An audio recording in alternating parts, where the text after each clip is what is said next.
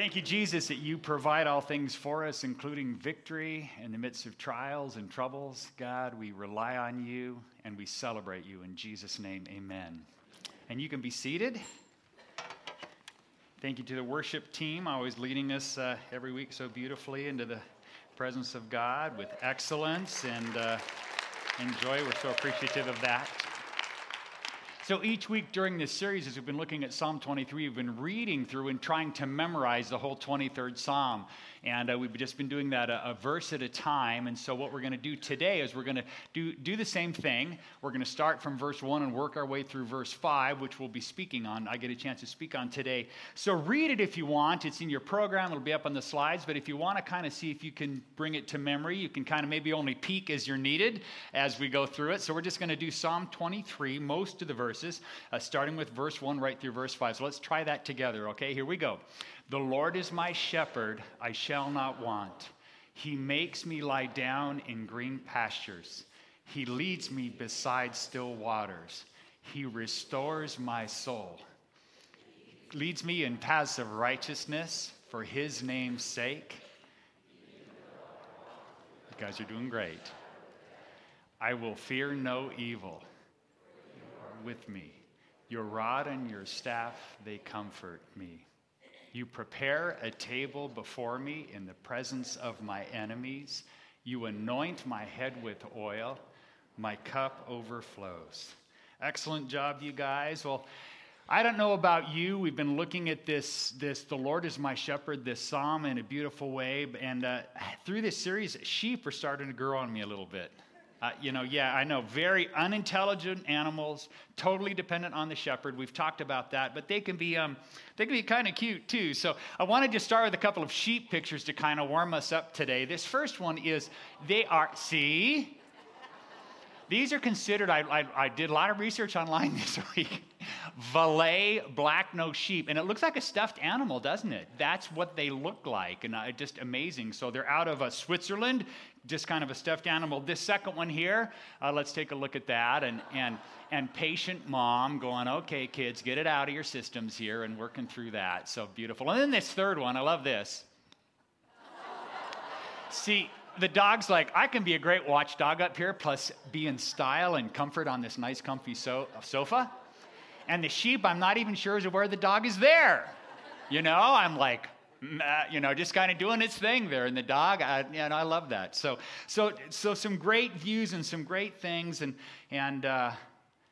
we get to kind of continue in this Psalm 23 thing, understanding that's really our perspective as God is our shepherd. So there are three ideas from Psalm 23, verse 5, that we'll be looking at today. And we read that Pastor Ron had a chance to read the verse, and then we just read through it ourselves. So I just want to kind of set them out first here. First of all, it says, you prepare a table before me in the presence of my enemies. And we're going to look at that. What does that mean culturally, historically, spiritually, physically, all of those things? What does that really mean to me? And it says, you anoint my head with oil. And we'd ask the question, what exactly does that mean? We're going to look like that. Because if that's anything like changing your oil under the car and it accidentally splashes on your head, I've had that of you. You're kind of underneath there wrenching a little bit and you get some, it's not a pretty sight. So hopefully it means something more than that. And then third, my cup overflows. And again, I have to pause because being the dad of 5 children, this isn't a pretty picture. You know what I mean? One of the kids is pouring milk and gets distracted, and it just overflows and goes everywhere. And I've had that at home as well. And again, it's messy and not pretty. This is meant to be a positive thing, and we're going to dig into that and what that means as well. Well, we're going to unpack these three ideas. You can follow along in your outline. The verses are printed for you as well. Not a lot of fill in the blanks today. That's on purpose. I want you to kind of think, and I want you to kind of breathe and take in what's there, and then what God speaks to you, whether it's some little research points or something that God says to you, have a chance to write that down. We're going to look at it in several different ways. We're going to look at it in 2 ways, really specifically, and that's both the shepherd and sheep imagery that's there, that's been happening in Psalm 23. But also, this verse introduces the idea of a gracious host and a special guest imagery as well. And so both work with these verses really here. And so I want to take some time to look at both of them so we can get the full impact of what they mean with each of the pictures. So there's really just those 3 points listed in your outline, sheep and shepherd, and we'll talk about that. And then with the host and honored guest, and we'll talk about that. And then one kind of little make sure we didn't miss anything moment. And so we'll go through that.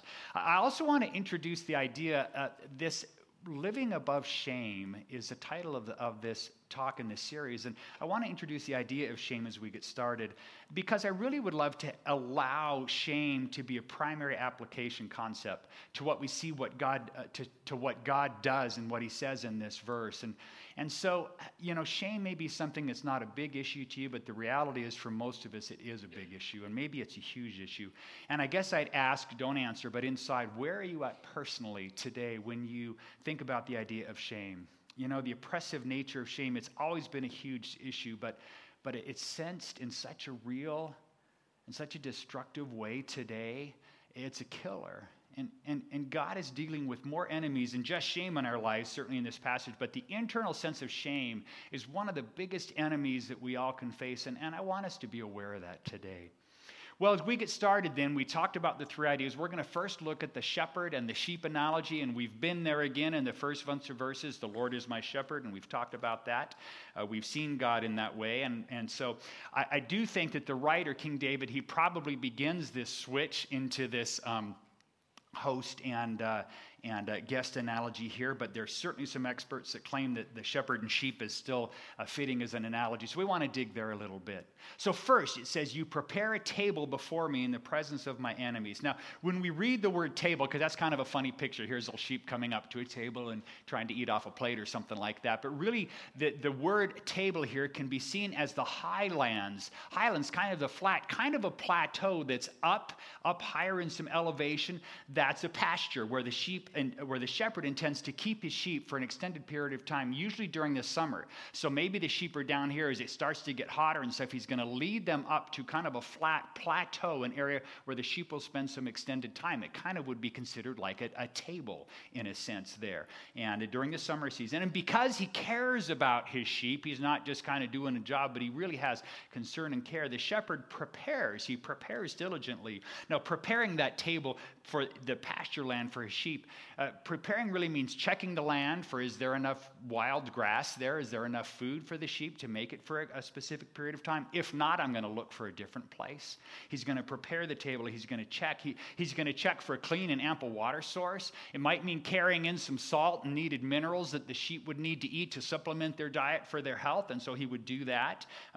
Preparing the table, the flat, open feeding and resting area is important as the sheep. As the sheep really matter to the shepherd. It's not like I just hope this works, but he really wants to take care of his sheep well. Now, preparing that table in the presence of my enemies, it says, for the diligent shepherd, that means understanding that there's many things that can cause problems for the sheep. It means going to this table land, this flat land ahead of time and finding out, are there any poisonous weeds and poisonous plants there that the sheep could eat and die?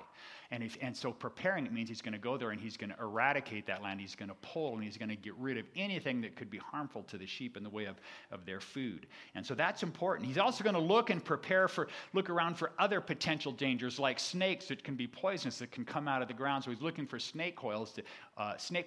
He wants to get rid of the snakes. And actually there's some oils and some nasty, for snakes, they think it's nasty, oils that you can actually put into the holes that will kind of drive the snakes away. And he's going to do that before he brings the sheep, because he loves the sheep and he wants to take care of them. He's preparing the table, the flatlands for the sheep in the presence of the enemies to make sure that he's on top of things. He wants to keep the snakes away. He's also going to look for potential predators by scouting the land around the flat area. What's going on? Are there rocks around? Are there obvious hiding places for mountain lions or other predators? I want to find that out, says the shepherd, because I want to care for my sheep. Well, that's what the shepherd really will do for the sheep, and that's what the shepherd, obviously in Psalm 23, he's talking about God here. That's what he does for us. Because he loves us, he takes time to look out for us, to look after our safety and our comfort, not because we would deserve it. We're dumb sheep, but because he loves us, just plain and simple.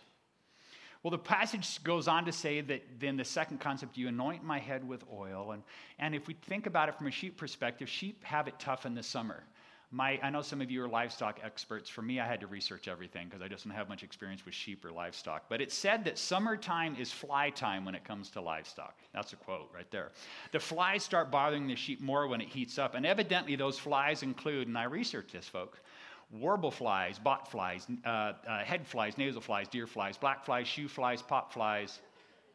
Pop flies? Made that one up. Pop flies. Here a fly, there a fly, everywhere a fly, fly.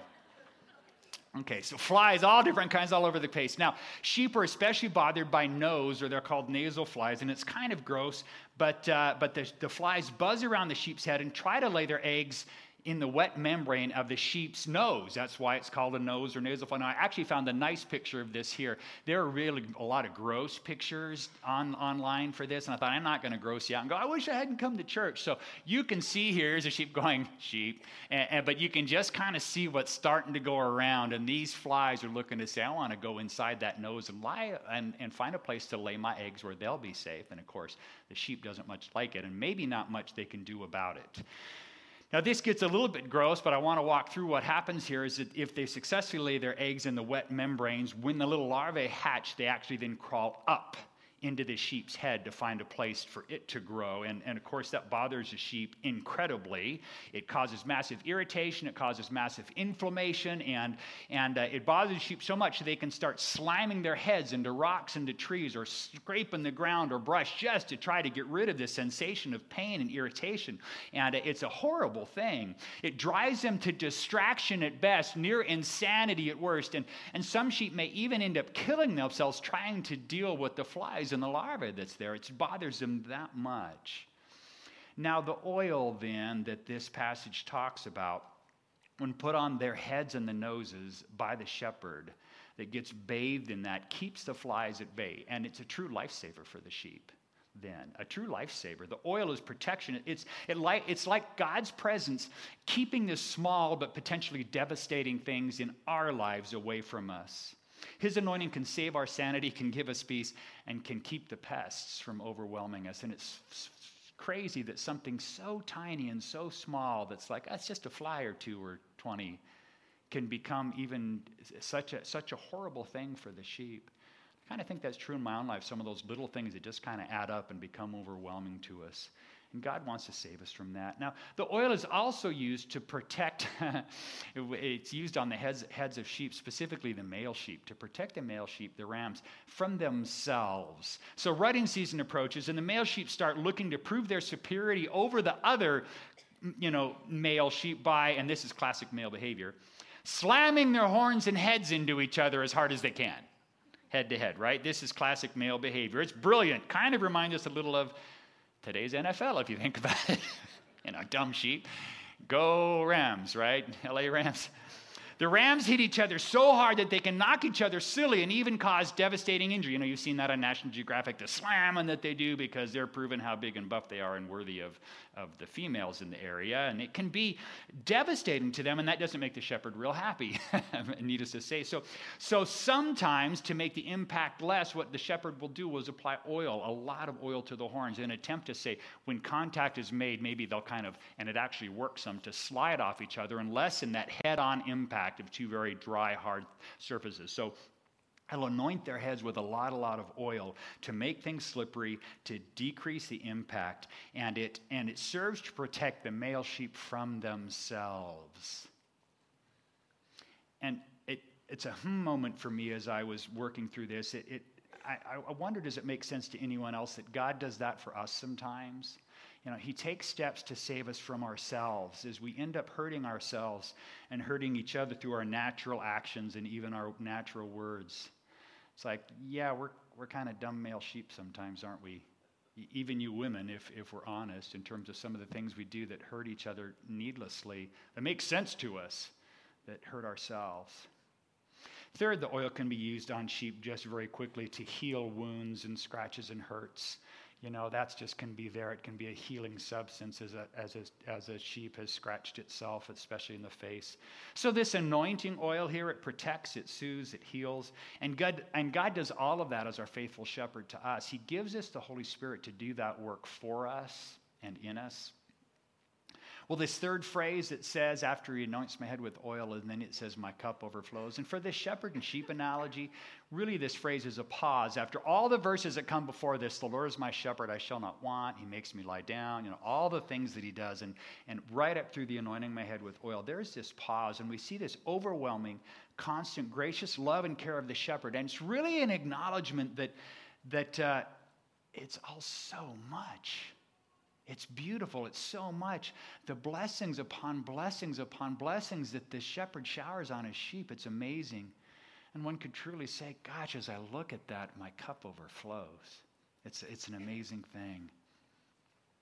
Well, I want to move to the second analogy now, the analogy of the gracious host and the honored guest. We had a chance to look at this in the context of sheep and shepherd, but let's look at that from a gracious host and honored guest. And again, it continues in your outline.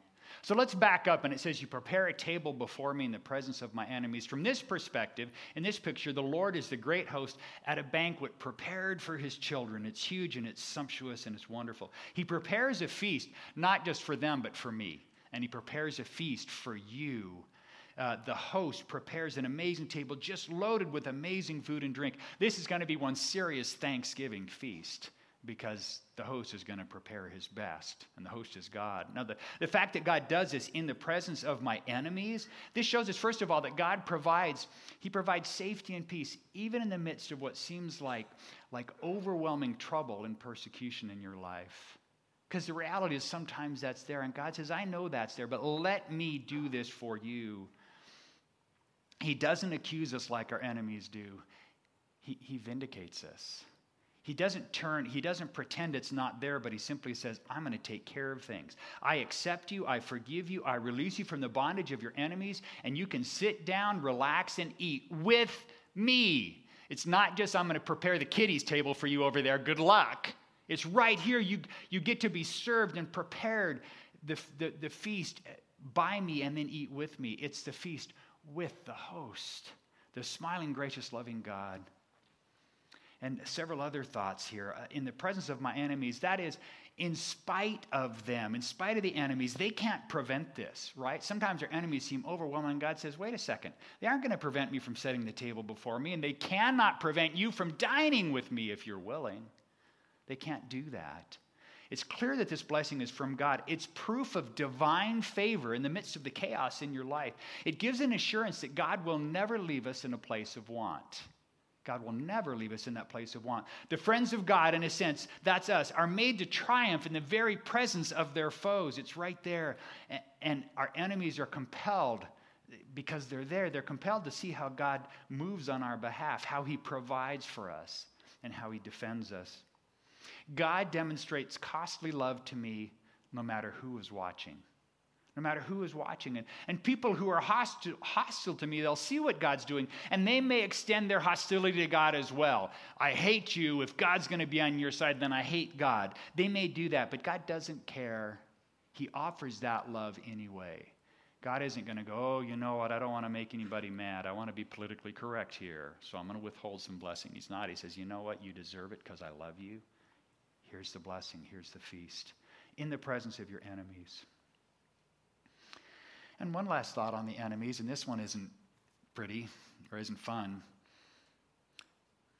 We have enemies. We do, and we will have enemies. It's implied here. See, here's the truth. God doesn't always remove our enemies. That's not what this verse says, and that's not what Scripture says either. Oh, by the end of time, God will take care of all that. But now in our lives, God says, I'm going to prepare a table before you in the presence of your enemies. But the enemies are there. He doesn't always remove our enemies. He sets the table in spite of the enemies. It says in John 16:33, Jesus is speaking, and he says, in this world you will have trouble. He says, you will have trouble. It's there, but take heart. I have overcome the world. But it's going to be there. And I know we sometimes wish that he would just kind of blast our enemies out of here. God, just waste them. Get rid of it. All the enemies, just take care of them. But God has a purpose and a plan. See, the enemies are sometimes used to strengthen us as we learn how to fight in a positive way and resist. And they're used sometimes to bring greater glory to God in his time, as he ultimately will win complete victory. So let's just pause for a second. We're going to look at it in a few minutes little deeper, but I would just say for any enemies in your life, again, we're going to talk, but I wanted to pose the question now so you can start thinking about it. What would you consider to be enemies in your life? Well, he prepares the table before me in the presence of my enemies, and then it says, you anoint my head with oil. Now, before entering the banquet hall, the host, if he could, if he was wealthy enough, and if he was on top of his game, in a sense, would anoint the honored guest's head with oil. So this extravagance was made really by adding really the nicest perfumes to the finest olive oil that they had. He'd get this finest olive oil, and then he would add the finest perfumes that he could afford to make this wonderful, rich substance that would smell just wonderful. And so the head of the honored guest or guest would be anointed. It was fragrant and it was long-lasting. And so the guest could kind of relax and be treated to a wonderful sensory experience. You show up, maybe it had been a busy day. Who knows, what your life's been like. But as you come in, here's this moment of, I love you, I want to honor you, and this would happen. It was really an experience, kind of that Think hot showers and warm, fluffy towels and robes, right? Kind of things that make us feel clean and comfortable and special. That's what God's doing. God makes this possible.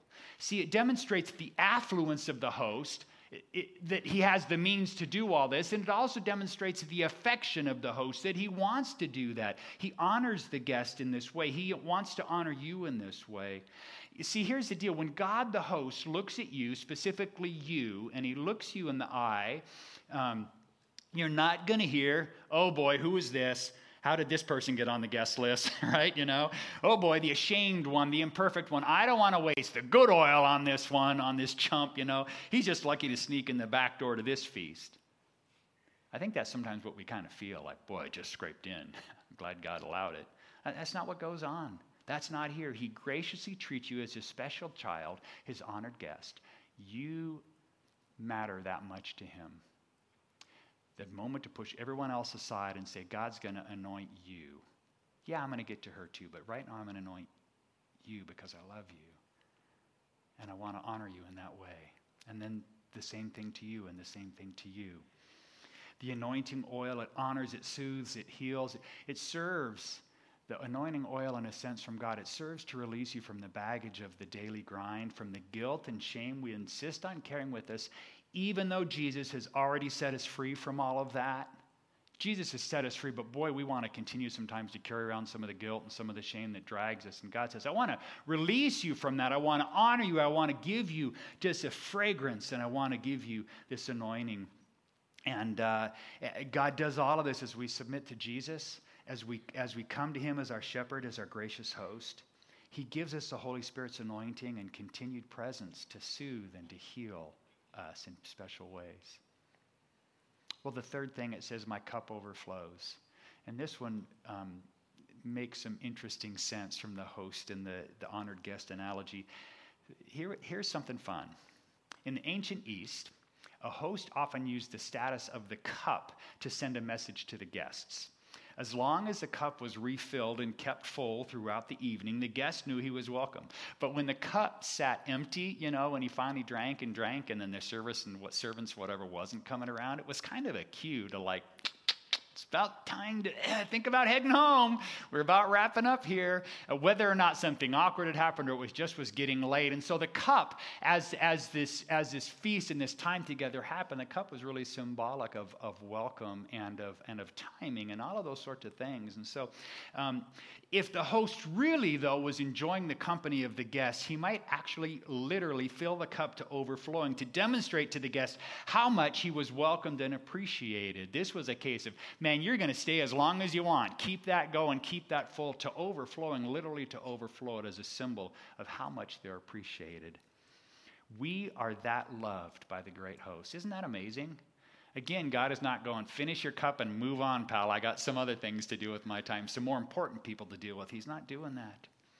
So the cup here can be seen as our lot in life. What is our cup? If we thought of it that way, this is kind of my life, my lot in life.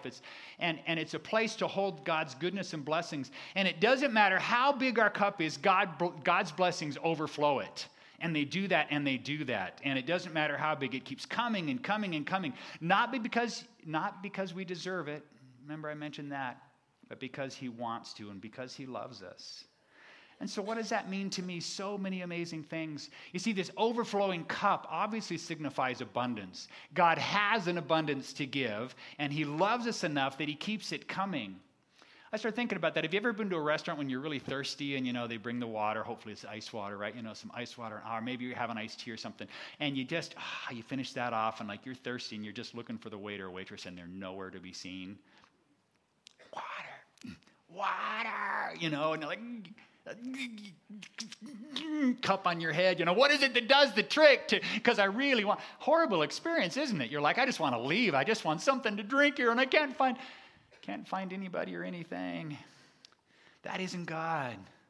That isn't God. Constantly they're overflowing. The second the sip happens, let me overflow that again for you. Let me overflow that again for you. Let me overflow. I haven't even, that's okay. Keeping it coming. Our hearts are not large enough to contain the blessings that God wants to give us. The last thing we need to worry about is not having enough. Do you ever worry about not having enough? The God of the universe is filling our cups to overflowing. It means that I have more than my cup can ever hold. So much so that I can be as generous as the Lord is without fear of ever running out. If you think about that, if my cup's overflowing constantly, couldn't I afford to occasionally put some in your cup and some in your cup and your cup? Well, I can't share too much. What if I run out? What if you what? Overflowing from the host? I can actually without fear give. You see, we talk about sharing my cup. Can that be some giving of some time and some energy, even of some resources? Using wisdom and stuff. Can I actually share some of what God has done with me without worrying about, am I going to have enough? And another thought, if focusing on what we don't have leads to envy and jealousy, and it does, doesn't it? It's so easy to look at what you don't have and, I wish I had. Is it just possible that awareness of our abundance will lead to contentment? When we can stop and take a look at what God does for us, it's a perspective thing. Is that going to lead to contentment? I think so. I like that. And I need more of that in my life. The focus not on what I wish I had or what I don't have, but a focus on what the abundance is that God is giving me changes my perspective. So our cup overflows with God's forgiveness. It overflows with his love, with his grace, with his mercy, his attention to us. It overflows with hope. Release from guilt, release from shame in Jesus.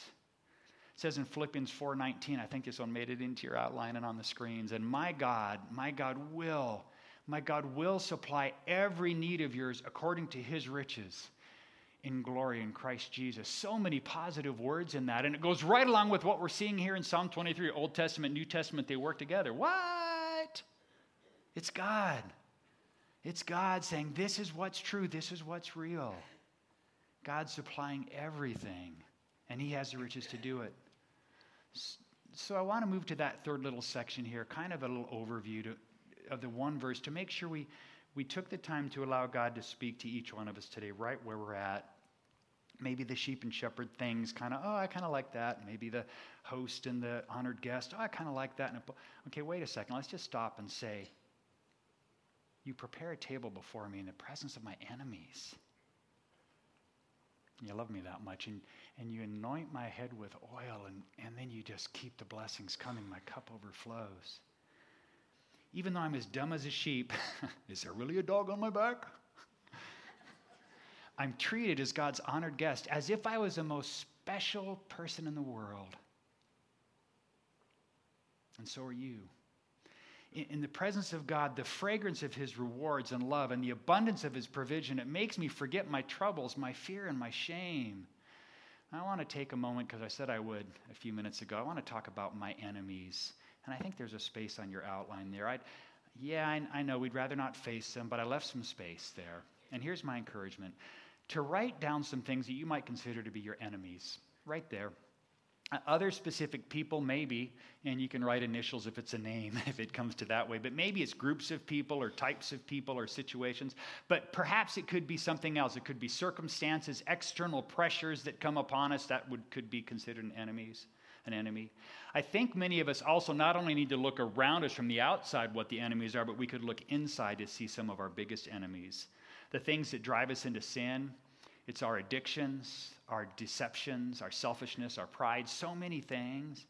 And all these things can easily take root in us as guilt and as shame and become an enemy themselves.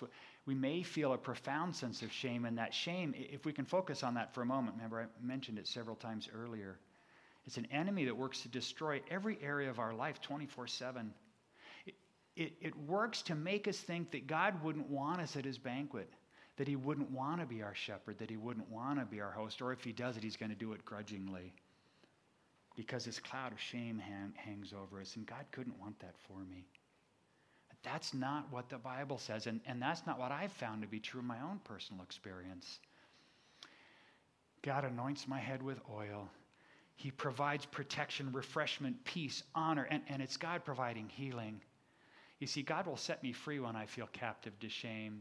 He'll set me free from any bondage in my life as I allow him to. And then my cup overflows. My cup overflows. God says, I'm going to keep it coming. Oh, don't leave. Don't doubt how much I love you. Don't think the time is running short and I'm saying go home. I'm just going to keep it coming. It's proof, it's evidence of what I have to give you and how much I love you. I'll pour out my favor on your life, God says. I'll fill you with abundance, limitless, overflowing joy. Joy. So here's a beautiful thought. I can always count on my good shepherd to provide what I need when I need it. I can always count on my good shepherd to provide what I need when I need it. And he knows best.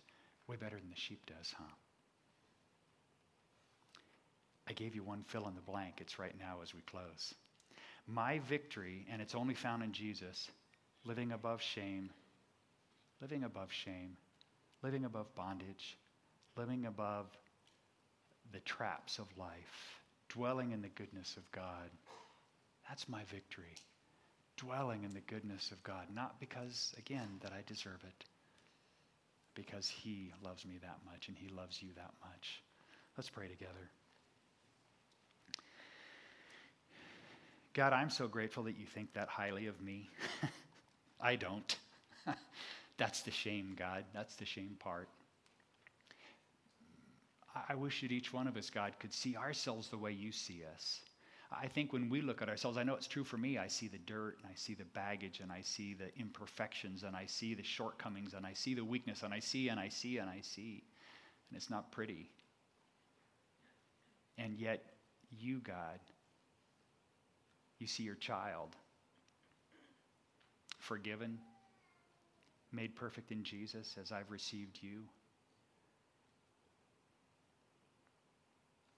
You see a trusting sheep that you love beyond belief. God, thank you for that. God, I pray for each one of us that we'd understand that we could embrace that today and walk in victory today as we leave